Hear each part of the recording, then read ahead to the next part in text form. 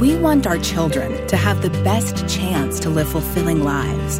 But can you keep up with all the books and scientific research on parenting and fit the information into your own philosophy on how to raise kids?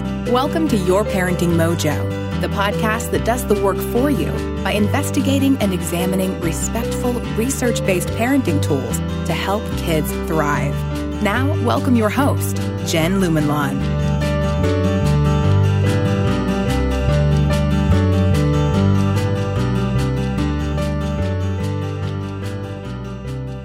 And welcome to the Your Parenting Mojo podcast. Our guest today is Laura Froyen, who received her PhD in Human Development and Family Studies with an emphasis in couple and family therapy from Michigan State University, where her research focused on how marital and family relationships influence parenting and child development.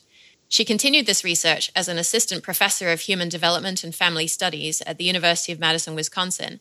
And while she loved her work as a new professor, she found that she missed working directly with families, which she'd been doing while she was working on her PhD. When she was pregnant with her second daughter, Laura had a life-changing car accident, which luckily both she and her daughter came out of in one piece. But the experience caused her to reevaluate what she wanted to get out of life, and she realized that she really missed working with families. She now offers parent coaching as well as parent support groups and classes. Laura's academic work focused on the intersection of parenting practices and child development outcomes, and she's here to chat with us about that today. Welcome, Laura. Hi, Jen. Thanks so much for having me. So it does seem somewhat logical to me that a family's emotional expressiveness might have connections to a child's emotional development, but I'm wondering if you can kind of walk us through what are some of the linkages here, and how is that emotional development linked with later academic performance? Right, sure. So, the family is seen as one of the primary ways that children learn about emotions and their expression and resultant behaviors. And as I'm sure you know and have probably talked a lot about, modeling is considered one of the most powerful ways that children and humans in general learn. Mm-hmm. And emotions are no different. So when we talk about emotional expressiveness, we're talking about the overall style of kind of the emotional state of the family and how they express emotion verbally and non-verbally. And children are very much influenced how their families are doing with the expression of negative and positive emotions. So families can be high or low in both positive and negative expressiveness. So some families are high in both, some are low in both, and some are high in one and high in the other. And families with higher positive expressiveness tend to have children that display more pro-social behavior. And families with higher negative expressiveness tend to have children that display more aggressive behavior.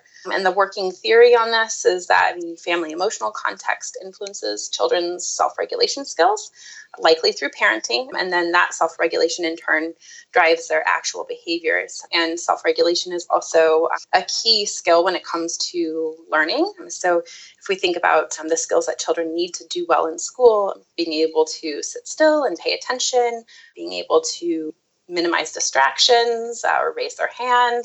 Those types of skills are all self-regulatory skills, and those self-regulatory skills give children greater access to learning. So they make them better able to learn in those learning environments. And so I'm just trying to think about what constitutes a very positive and a very negative environment. I assume a lot of yelling and screaming is very negative, but what does a very positive environment look like? And what does a neutral kind of environment look like? Yeah, so we don't talk a lot about necessarily neutrals. The researches on many topics in child development are done at the extremes, right? And so highly negative things like screaming and yelling and criticism. Criticism is an incredibly toxic thing in almost all family relationships, marriages, parent relationships. So things like belittling, those things are very negative for families in general. But then the positive pieces of it is warmth, expressing love for one another, acts of love or acts of kind of demonstrative acts of love. So giving hugs, or if you're not necessarily affectionate, telling each other how you appreciate each other, those types of things. Okay. And so when I was preparing for this episode, I was reading a lot about how conflict is not very good for children's development. But I am trying to sort of get my arms around what kind of conflict is really bad conflict. And I'm just thinking about, my husband's not listening to me again, and I'm kind of irritated with him. Does that count as conflict, or does it have to be like yelling and screaming? Oh gosh, I think that this is such an important question. I think that many parents have this idea that kids should never see them fighting, right? And so what research actually shows is that this isn't the case 100% of the time. So kids are incredibly tuned into the emotional environment of their home, particularly their parents' relationship, because they derive a lot of security from that relationship. So kids have a lot invested in that relationship going well, because that's where they get their security and their stability from. So even when parents attempt to hide their disagreements, kids almost always know that they're happening. I'm just thinking back to a memory from childhood. We used to have a long driveway at our house, and my dad would reverse out of it every morning past the kitchen window, and my mom would wave to him. And I do remember on at least one occasion, even though they would always hide conflicts from us, I have no memory of them having a conflict ever in front of us, or even within auditory range. I have memories of my mother drawing the blind in the kitchen window in the morning. Right. Oh, so nonverbal hostility, right? Yes, it was there. Yeah. Even though I didn't hear it. What's really interesting too is that even pre-verbal infants display behavioral changes when there is tension between parents after a conflict. What kind of changes? Like more subdued affect, or they might cry more depending on that child's coping strategy. So there's a whole set of, you of course are familiar with attachment theory, and I'm guessing a lot of your listeners are, but there's a whole kind of sister theory called emotional security theory that really views the couple relationship as a kind of a separate attachment figure, if we're talking about it. And this is just kind of coming up now. But emotional security theory is really helpful in thinking about why kids intervene in parents' conflicts. And so attachment theory is based on the way we measure it is by observing behaviors, right? So we measure a child's security of attachment by putting them in a stressful situation and watching what they do. And there are similar behaviors that children engage in. Their parents are arguing or disagreeing that signal kind of their feelings of security around that couple relationship. So kids who are feeling less secure or are kind of nervous when fighting starts to happen will do things like problem solve the conflict for the parents, or create a big distraction to distract the parents from the conflict. And so we see some of those behaviors in infants, and they get more sophisticated as kids get older. And how severe does that conflict have to be before children start doing that kind of thing? Like, is my irritation enough, or? Yeah, so it totally depends on the tactics that you're using rather than the disagreement itself. Okay.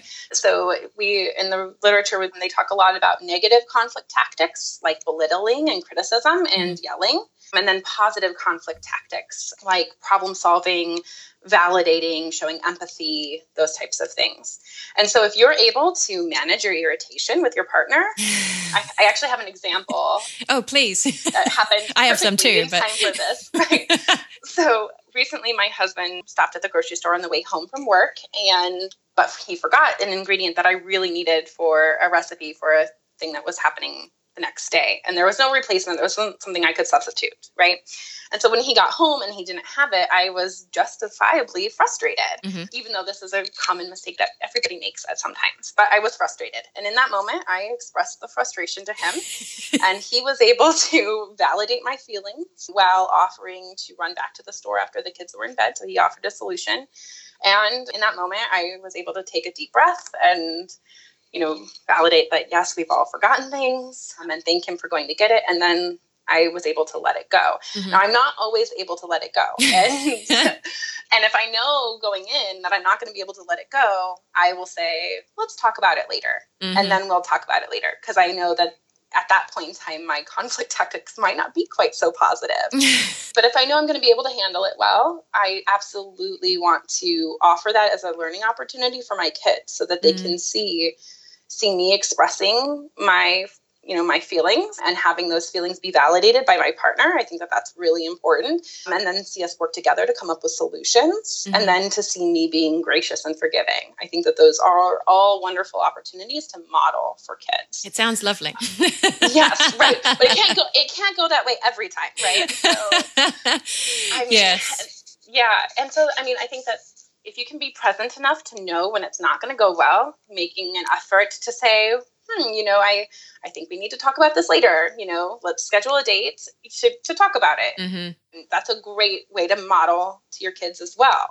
Being able to kind of regulate yourself, not have to engage in the conflict in the moment, and take time to cool off. Yeah. I was just thinking about an example, and I wasn't planning on sharing this, but it just popped into my mind. My husband and I had a conflict. This was a few months ago now about, it was so stupid. It was about a package that he needed to mail to somebody.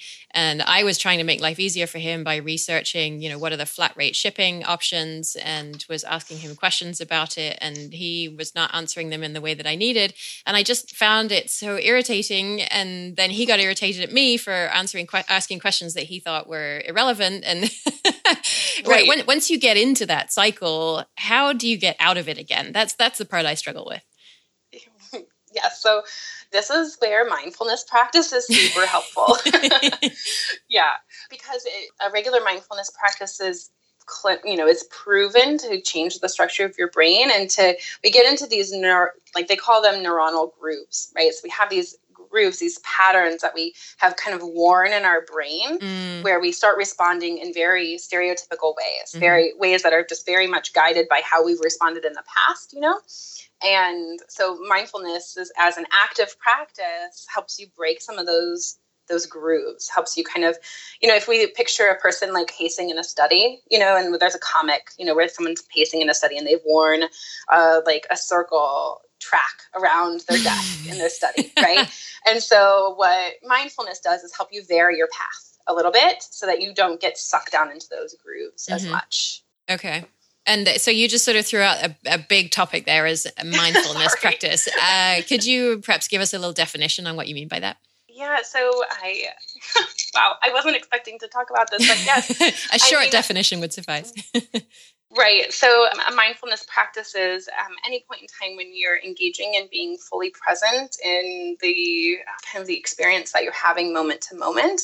Many times when we talk about mindfulness, we're talking about meditation. I think that meditation can be a little bit of a scary word to people who are like, oh no, I could never sit still and not think about something. I just am not good at that. But really what mindfulness is the practice of letting go of that judgment and saying like, yes, you're right. You can never not think of things. And so these thoughts are going to come, and I'm going to practice redirecting my attention.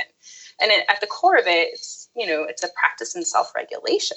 And selective attention. And so this is what I'm going to give my focus to. I'm going to focus on my breathing rather than these thoughts that are running through my head. Does that? Yeah. It does. I have tried it a little bit. I have trouble sleeping sometimes, and often try and imagine when I'm trying not to think of anything. And a thought comes into my mind. I imagine it as a balloon, and I'm holding the string, and I let the string go, and that helps me in that good instance. Imagery. I don't know where I came up with that, but it's something I think that is easier for me when I'm calm and much more difficult in that moment. And I guess maybe a tool I've read that could be somewhat useful is I think some people have a nice name of it, like the sanity pause or something like that. Yeah. Where you just try to not react for a second and just think, stop. Is this worth it? Is this what I want to be focused on right now? Or can we put this conversation off? Or does my husband need to go to the post office? And we do have to sort of figure this out, but can we just take it down a notch? And so that sanity pause, I think, is a tool that I have heard of and have tried to put to use. But I'm not always as successful as I might like. Well, I think that we can't always be successful. And so I think that there are times when we do have a big conflict or a blow up that happens in front of our children. And there's research on that too, that there is a way to kind of mitigate the negative effects of that, or kind of lessen the negative effects. And that really comes from a place of acknowledging and explaining and possibly even apologizing to the children that this happened. So being able to say, wow, I bet that was a little scary. No one likes to see their parents get angry with each other. I want to make sure that no matter how mad I get, I always love your daddy or your mommy, whichever, and I always love you. And then be able to kind of offer some reassurance that we all have disagreements sometimes. It's part of life, but that next time we'll try to talk in a more loving way when we disagree. Okay. Oh, and then offer the opportunity to ask questions. Okay. And this can happen during like big fights, and where maybe things got way out of hand. Maybe both of you were very dysregulated, and the kind of the fights where you're very much in fight or flight mode, and you're maybe seeing red a little bit, those types of fights. Okay. For a smaller one, oftentimes kids don't even need to see your resolution. They're so tuned into your relationship that they know when you've resolved things. Because they know from the casual touches or the glances or the tone of voice, they know that things are resolved, and they don't always need to know exactly how it was resolved. Okay, that's comforting. We don't have too many of those blowouts over here. Yeah. So I'm wondering. But some families do. They do. And and that's just the personality of the individuals and the relationship. And it's good to know that is repairable from the child's perspective. And is there a difference when the fight is about the child or about how the child is raised? If a child hears a fight about that, what's going on in their mind and how does it affect them? Yeah, so kids, especially girls, have a tendency to blame themselves for their parents' conflict. So if a conflict is about the child, and even no matter how small it is, even if it's one where you guys are just disagreeing on whether or not a kid can go to a sleepover or if they're ready to swim without water rings, something small, it still is a place where you, if you can, try to say, I just don't think that we've ever decided on this. So dad and I or mom and I need to sit down and talk about it, and we'll let you know what we decide. Or if it's a situation where you have older kids and you're ready to involve them in that specific decision, then you can sit down together and do a family problem solving session. But if the conflict is around something, like one of my parenting groups recently, a parent was talking about how her partner had taken her son to do something special that they had previously talked about that the mother was going to do with the son. And so this was the mother was very hurt by this. And so that's a situation where you would have those conversations and kind of get that resolution privately and not in front of the child, because then the child very easily could take the blame on themselves. Okay. When they're blameless. But sometimes I could imagine that, like, if the husband came home and said, we just went and did this special thing, and the mother, I could imagine, would be would have a reaction in that moment. Yes. So if that kind of thing does occur in front of the child, is that, and you can't say, for some reason, you cannot bring it upon yourself to say, let's discuss this later when we're calm. Yes. What happens there, and how do you bring that to resolution? Yeah. So, and sometimes we can't, we're not perfect. We can't always take it into the other room or wait until the kids are in bed, right? We can't sometimes. And so, and that, again, that's another time where we're honest with our kids about our emotions. We say that, I was really upset and I don't think I handled it very well. And I want you to know that this was not your fault. This was something that Daddy and I should have talked about before, and we didn't. And this wasn't Daddy's fault. It wasn't my fault. It just happened, and it certainly wasn't your fault. And we all love each other, no matter how mad we were. Mm-hmm. That reassurance of the love is always there, regardless of whether the voices are angry, is an important thing for kids. Mm-hmm. And as you're saying that, I'm imagining, if I'm the parent explaining that to the child, that expression of love probably helps to calm me down a bit as well and remind me of the importance of those things. Yeah. And to feel secure in that, like, just because my dad did this special thing with me, my mom doesn't hate me or hate my dad. Yeah. Yeah. Because kids they think in extremes, right? And sometimes when they are experiencing an emotion, most of the time they're experiencing it the strongest they've ever experienced it before. Because their lives are so short. And I think it's so important to keep in mind. So sometimes when they're scared or sad and they feel it so intensely, and we as adults are like, wow, that's very intense experience of that emotion right now, we have to remember that it probably is the biggest emotion, like version of that emotion they've ever felt. Yeah. They can't look back and say, well, this isn't as bad as whatever, because they don't have that experience to look back on. Yeah. Yeah, exactly. Okay. So I want to go back to something that you said a little while ago about emotional security training. And I'd been thinking about how the marital relationship affects parenting. And in a way, as you were explaining that, it almost made me think as though the marital relationship is kind of how we train our children to think about relationships and how to interact with other people that you're close to. And of course, the flip side of that is how does parenting affect the marital relationship? Because I think those impacts can be pretty profound. Can you talk about that a little bit? Yeah. Oh, gosh. So you touched a little bit on kind of how we teach kids about relationships and kind of their place in the world. And gosh, we could spend a whole episode talking about internal working models, which is a little bit of what that is. But yes, parts of the children's internal working models of relationships are built within the home that they are growing up in. So this is a big question. I feel like we could also spend a lot of time talking about it. I obviously love talking about these things. But so the major theories on kind of the relationship between a couple relationship and parenting is that this relationship is bidirectional, meaning that the couple relationship influences parenting and parenting influences the couple relationship. So we're talking about two family systems that are very interrelated. For example, one of the classic statistics is that marital satisfaction reaches an all-time low in the first year or two after a baby is born. I wonder why. So, right? Sleep deprivation, major identity shifts for both parents, postpartum depression for both parents sometimes. Like it's a rough time in life. Right. And so then there's a few different theories on how this all works. And so the most common is that when parenting is hard, that stress can spill over into the marriage, or when things are hard in the marriage, that stress or negativity can spill over into how we interact with our children. On the other hand, there's what is called a compensatory model. And this happens in some families. So some families compensate for poor marital functioning by throwing themselves into parenting. And that can actually act as a buffer for kids. But at some points, it can also result in parent-child relationships that are a bit problematic in that they're kind of too close or become, the word we use is enmeshed. So that's the kind of the word for being too close. How do you know when a relationship is too close?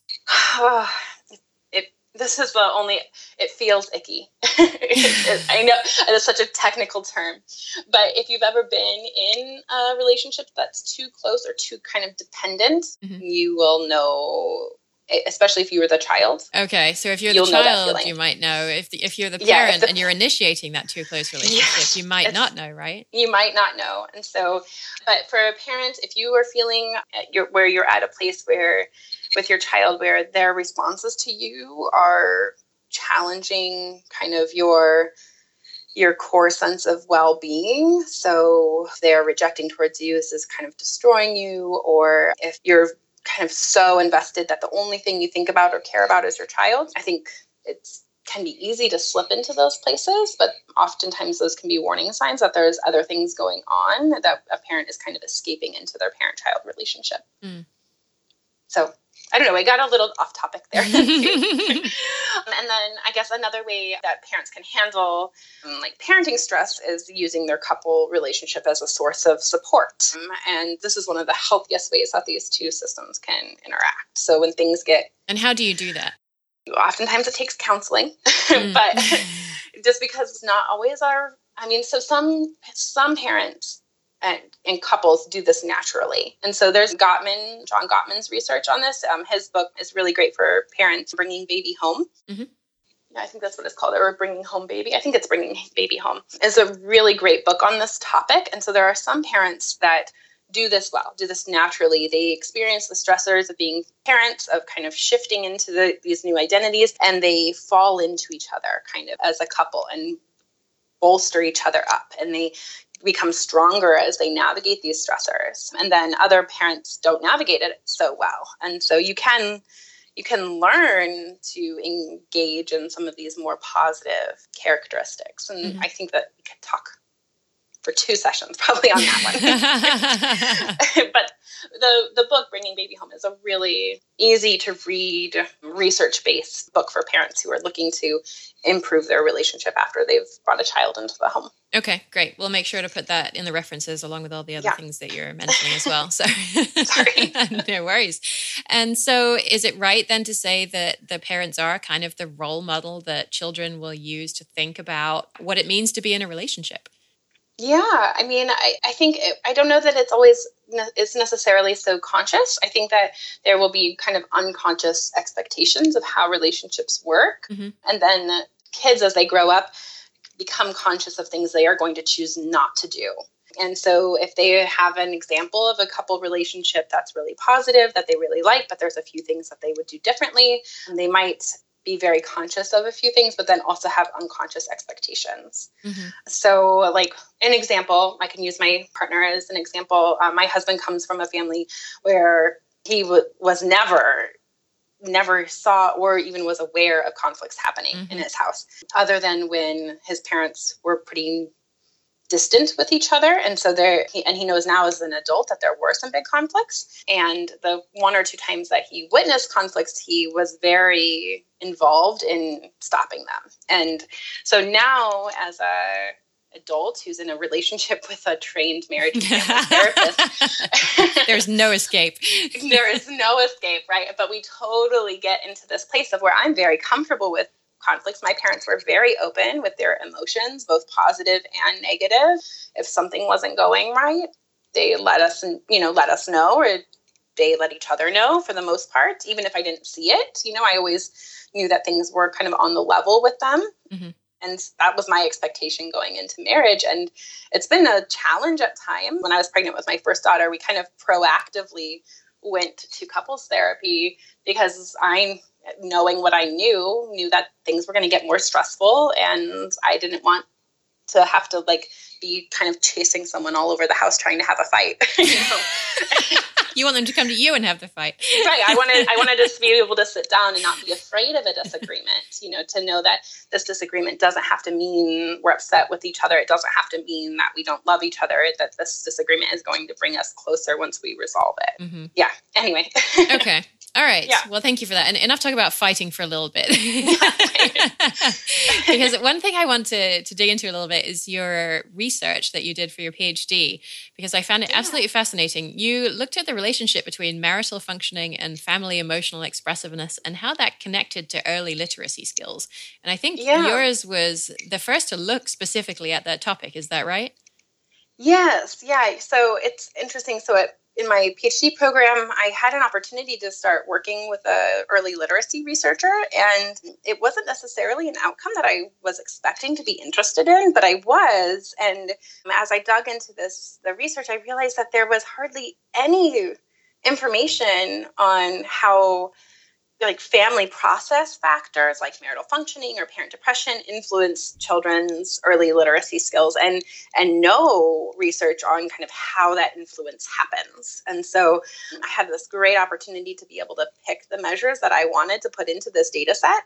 So they were at the place where they were just starting data collection with hundreds of preschool age children. And so I put in these marriage and family functioning variables with the idea of hoping to kind of get a fuller picture of how the family influences children's early literacy development.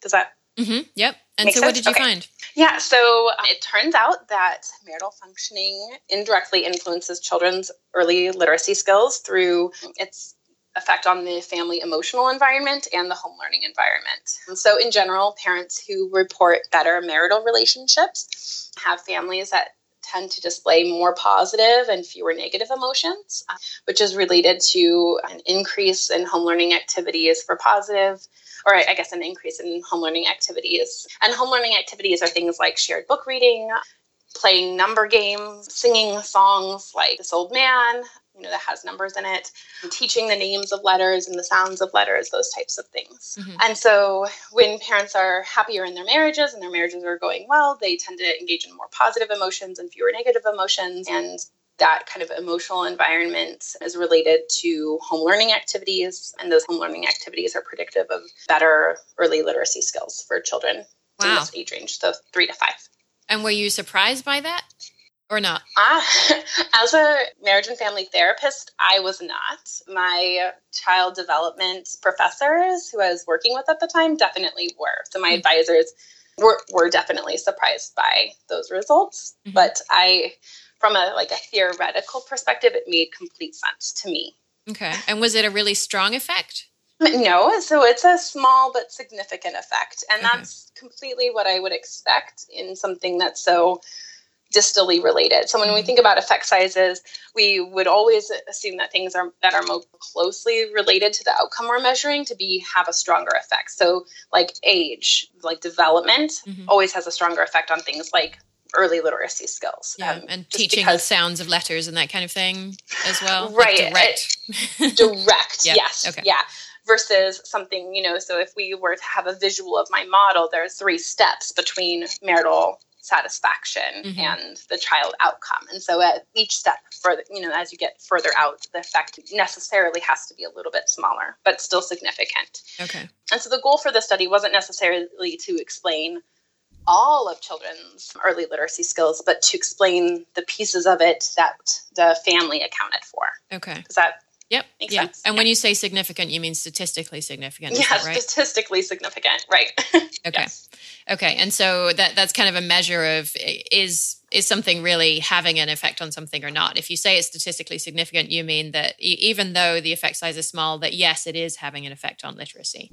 Right. Yeah. Yes. Okay. Yep. And so how does it compare with other factors like socioeconomic status that I think is sort of bandied around as being one of the very important indirect factors that affect literacy? It's hard to compare. Statistically, you can't compare effect sizes in that way. It's not necessarily a meaningful comparison. So in my specific studies, we did look at how socioeconomic status kind of fit in these models. And so the statistics that we're using a modeling program where you put in different lines of code to see which ones are predicting the outcome. And so when the line containing socioeconomic status was in the model, it didn't change the outcome at all. Okay. So in my specific study, including socioeconomic status as a factor didn't change the outcome of the effect of the marital relationship and family expressiveness. So I don't know if that helps with that question a little bit more, because across studies, you can't really pull out effect sizes from... Yeah, anyway, okay. I don't want to get too technical for your listeners. Okay. Your eyes are going to glaze over. Okay. So one thing that I do want to talk a little bit more about, because I know that you really love the methodology of this stuff, and often on the show we talk about the results of a study, and it's not so often that we get somebody who's willing to kind of dig into the how the thing worked. And when you read these studies, sometimes you look at them cross-eyed at how they ask the questions or what kind of questions they ask. And so I know that you use some standardized instruments in your study when you're asking families questions about practices that occur in the family. And for example, you talked about how often arguments take place in front of the child, and that parents had to answer on a scale of never to very often. And, we just talked about how there's a whole lot more that goes into arguments than just never to very often. And a couple of the other measures were how often parents praise the children, which I never do. We've talked a lot about praise on the show. And we did a whole episode on that. And also, how frequently parents teach their children letter sounds. And my answer would have been whenever she asks. And so I understand that it's important to use these statistically normed measures as a kind of insurance that you're measuring what you think you're measuring. But how do you account for, is it just me being a weird parent and I would skew your results? Or are there enough parents who do things that aren't like the things described in these measures that it really throws it off? Yeah, so when I designed this study, I was not a parent yet. And as I went back and looked at it after having children, I'm like, no, I don't want to do these things, And I started to understand those obnoxious parents who do these studies and then leave questions blank, and a little bit more, because they definitely do. They're like, I don't like that question, I'm not going to answer it, And so we can account for those things statistically. So, but when it comes to to accounting for these kinds of relationships or these kind of families, that don't work in the same way that these normed measures do. The really honest answer is that you can't. And I know this is a topic that you probably are okay with me talking about, but the fact is that most studies are designed to study the average parent in the majority culture. So if we're being perfectly honest, we're often talking about white, heterosexual, middle-class families. Oh yeah, we talk about that all the time.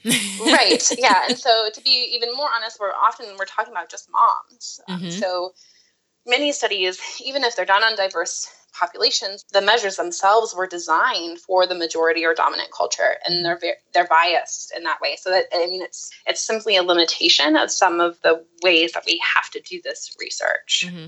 And by have to, I mean, we're getting into one of the reasons why academia no longer felt like a good fit for me, because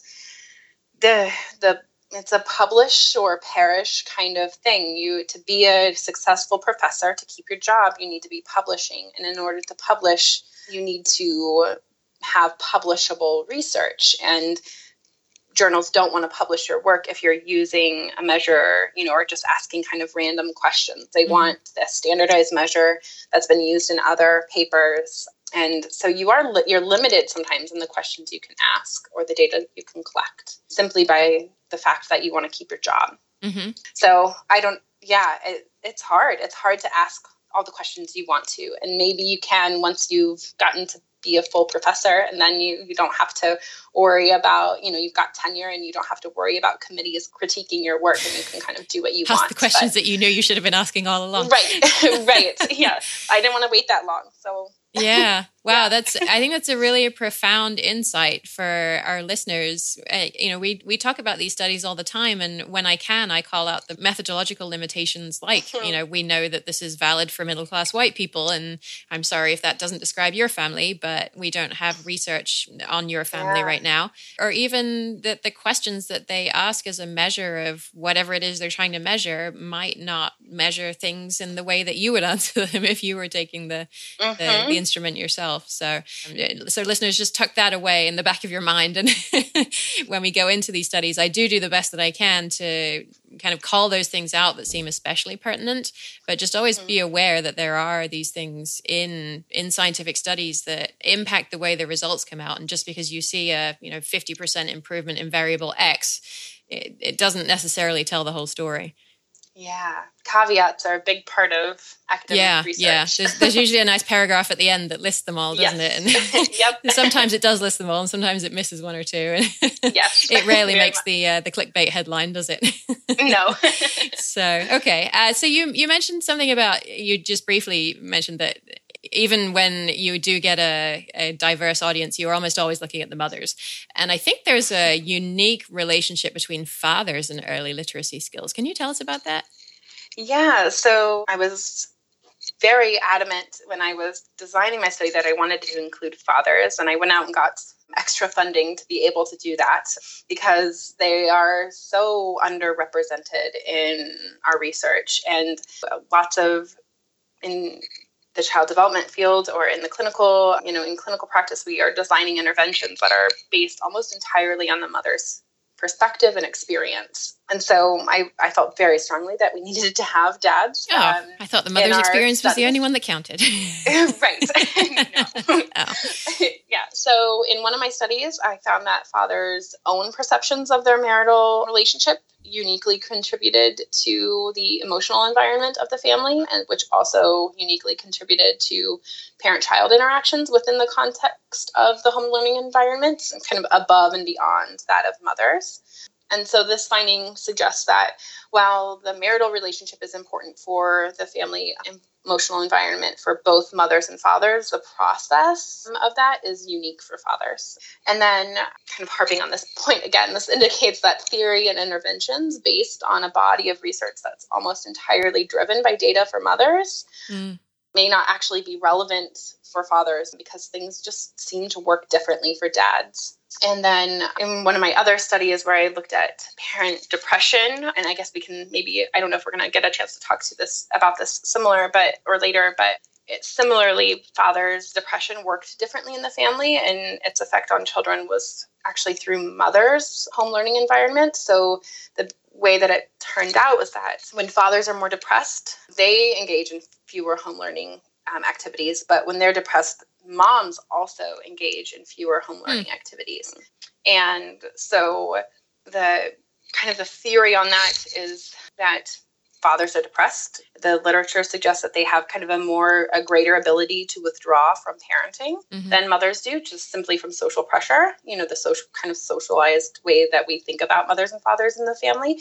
And that puts more burden on mom. And so mom kind of has to kind of prune away the non-essential parenting things. And so because she's just more stressed, has more on her plate. And so she's not able to do as many of the kind of the extras. Yeah. She gets the food on the table, but doesn't necessarily have time to read stories at night, that kind of thing. Yeah. Yes, exactly. And then there's some literature to suggest that fathers' parenting is more susceptible to influence from other family systems, and that fathers are more likely to allow affect from one family context to spill over into other contexts. And what do you mean by that? What other family contexts? So like marital conflict, for example. Moms tend, in the literature, when we compare mothers and fathers in the same family, moms tend to be better at kind of shielding their parenting from and stopping that spillover. Putting on the sweet smile happening. And sucking it up. Exactly. Whereas fathers are less able to do that. Okay. So, yeah. Okay. And is the literature on how depression impacts a child's development conclusive, or do different people have different ideas of how the impacts work? I think this is very much a growing area of research. And while we know a lot about kind of the outcomes, we still have a lot to learn about the mechanisms or how it happens that depression influences children's development. There's a big body of literature that says that parent depression is related to negative outcomes for kids. And it's related to negative outcomes, I guess. It affects nearly all parts of the family system, the couple, the family as a whole, parenting. And there actually is a growing body of fathers, research into fathers' mental health and depression. And the research is showing that fathers' depression is as important, if not more important, than mothers. Okay. So just a quick example. So mothers who are depressed tend to speak less to their children and also tend to display flat affect. And your listeners might enjoy watching. So there's classic experiment called the still face procedure that mimics the kind of the flat affect, and it shows very clearly the kind of the emotional response that a baby has in seeing flat affect in their parent. It freaks them out, right? Yeah, it totally freaks them out. They become completely dysregulated. And you can see them engaging in self-regulation activities like looking away, averting their gaze, sucking or crying, and it's very distressing to them. And when you say flat affect, you basically mean like stone face, not making any expression. Right, no expression. Yeah. Yes, and flat affect is one of the symptoms that is commonly displayed in depression. So, yeah, but gosh, I feel like we just painted a really negative picture. Yeah, well, luckily.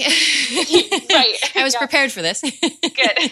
So yeah, you and I were emailing about this before the show, and you mentioned the deficit model of parenting. And so I looked around a bit on that, and it kind of seems like it's the idea that the ideal family, quote unquote, is one mother and one father and one or maybe more children, probably just one in my case. And when we're talking about ideal families in the dominant culture, they're probably white, although I suppose it's possible that they're not. And my listeners know I say that facetiously. And they're all of sound mental health and they all get on pretty well. And kind of any departure from that ideal model is pictured in some way as being harmful to the child. Is that about right? And what do you think of that model? Yeah, so the phrase deficit model is used in a lot of different contexts in child development, but often how kind of I was using it is the idea that researchers often focus on risk factors or what a family or couple or child is lacking rather than approaching things from a strength-based perspective. So we often, like when we see low-income children or children from minority groups, we often spend our time talking about what they are missing or what their parents aren't doing or what we need to tell them to do more of, rather than looking for what they are doing. What are the unique things or strengths that these families give to their children that maybe our measures, which were developed, again, for white, privileged individuals, what are our measures missing? So one of my first papers that I guess the first paper I ever published looked at family involvement in Head Start families. And we found that contrary to the common narrative around these families, is that they actually are quite involved. They're involved in various ways, both at home, at school, and in their community. It's just that this involvement looks a little bit different than it does for families who are not facing the same stressors that these families are. Mm-hmm. And they had unique barriers to involvement that other families don't have. Yeah. So, coming from this place of what is this person missing, it limits us, versus what are some of the unique strengths that these families have. So I've been reading a lot about that lately. I'm actually developing a course to help parents support their children who are learning in a school-based environment, because I've done a lot of research on homeschooling. And one of the things I found in looking at schools is that the teachers see middle-class white parents' interactions with the school as kind of the ideal model of school interactions. And so any minority family who isn't volunteering in class on a weekly basis and, showing up to parent-teacher things in the middle of the day when they have to be at work and can't get out is sort of seen as they're unresponsive and they don't care about their child's education, when actually they do very much care about their child's education, and they do things to support that education that aren't captured in the traditional ways of studying that engagement. Yes. Yes. Amen. Yeah. So it's sort of a caveat emptor, isn't it? It's, yes, these studies do tell us something useful, particularly if you're a middle-class white person, but that there can be a whole variety of other impacts on a family that aren't captured by the studies that we look at. Right. Yes. And even for it, so to be completely honest, I went through a series of depressions after both of my kids. Mm-hmm. I had 2 traumatic births. I had a very significant trauma during my pregnancy with my second, and I had PTSD symptoms, and I knew all of this research. I knew what my depression had the potential to do to my kids. And I think it's really easy for parents to sink into this place of guilt and self-blame when they hear research like this. Mm-hmm. And what I really want in my work with parents, I really want to encourage parents to take this research and simply view it as new information that they can use to make parenting and relationship decisions without judgment or guilt. So I really want to help parents move from a place of, great, I have postpartum depression and a crappy relationship, and now I'm going to ruin my child, to a place of, okay, so postpartum depression is real for me right now. What do I need to do to address this? And while I do, how can I keep this from influencing my parenting? Mm-hmm. So what supports do I need to put into place to make sure I have good resources, that I have the rest I need, that I have the help I need? Mm-hmm. Or, wow, I'm feeling super disconnected from my partner. I miss us. And I know that it's better for the kids when our relationship is going well. What can we do to get that connection back on track for all of us, for our whole family? So kind of moving from this place of guilt and judgment. Mm-hmm. And being able to make informed decisions that work best for their unique families without getting stuck in guilt. Yeah. And perhaps also focusing on what are the unique strengths that our family has as well, and how do they contribute to raising our children. Yes. Yeah. So we're not just about deficits and arguing and no and yelling. Yeah, we're definitely trying to empower parents to take this information and use it to guide their decisions in a way that results in a more positive environment for their child. But yeah, without that judgment and without if I don't do this, I'm going to screw up my child. Yeah. And the deterministic piece of this too. So this research can make it feel like, so if I have depression, like this is the end result for my kid. And it's not like that. These are averages across large studies, large numbers of people, and your specific case is unique to you. And the things that are happening for you don't necessarily have to mean a certain outcome for your child. Yeah. And that just because on average 49% of kids end up having this reaction with a depressed parent does not mean that your child is going to right. Yeah, have that exactly. Reaction. Yeah. Okay. Super. Well, thank you so much for helping us to understand a bit more about how our families work and how that impacts our children. Yeah, no, I was so glad to, I love your podcast, and I'm so happy to be on it. Well, thank you. So if you're interested in learning more about Laura's work, you can find her on her website at Laura Froyen, and that's Laura as you would expect, and Froyen is FROYEN.com. And as a reminder, all the references that I've read in preparation for the show, as well as everything that Laura has mentioned during the show that we were not formally prepared for, she's going to send to me, and they will also be found at yourparentingmojo.com/parenting. Thanks for joining us on this episode of Your Parenting Mojo. Please subscribe, rate, and review the show on iTunes, and sign up for our mailing list at yourparentingmojo.com to receive a free gift: 7 relationship-based strategies to support your children's development while making parenting just a little bit easier on you. For more respectful, research-based parenting ideas to help kids thrive, we'll see you next time on Your Parenting Mojo.